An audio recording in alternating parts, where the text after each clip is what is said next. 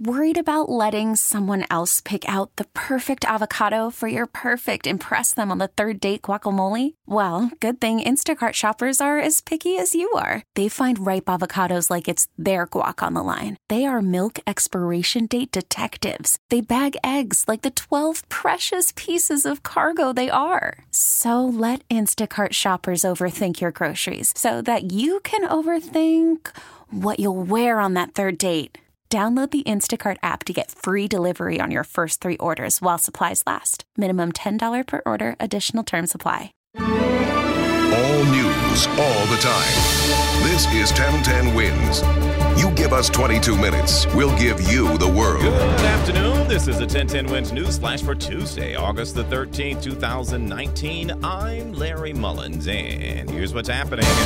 For the 8th time this year, the NYPD dealing with an apparent suicide in its ranks. Authorities say a 35-year-old officer took his own life at his home in Yonkers early today. The officer was a 7-year vet of the department who worked out of the 50th up in the Bronx.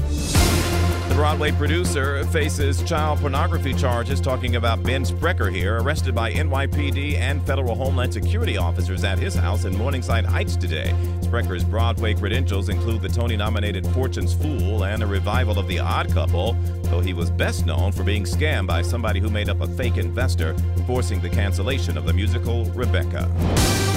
CNN anchor Chris Cuomo says he should be better than what he opposes. He tweeted a day after video surfaced of him threatening to push a man down the stairs.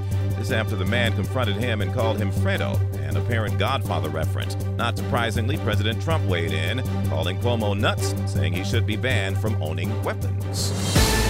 The Philadelphia Orchestra rescinding an invitation to opera legend Placido Domingo after several women came forward accusing the singer of sexual harassment. Domingo denies any wrongdoing. 50 years later, the traffic will still be a problem. State police warning travelers in the Hudson Valley about traffic delays this weekend, all coinciding with the 50th anniversary of Woodstock.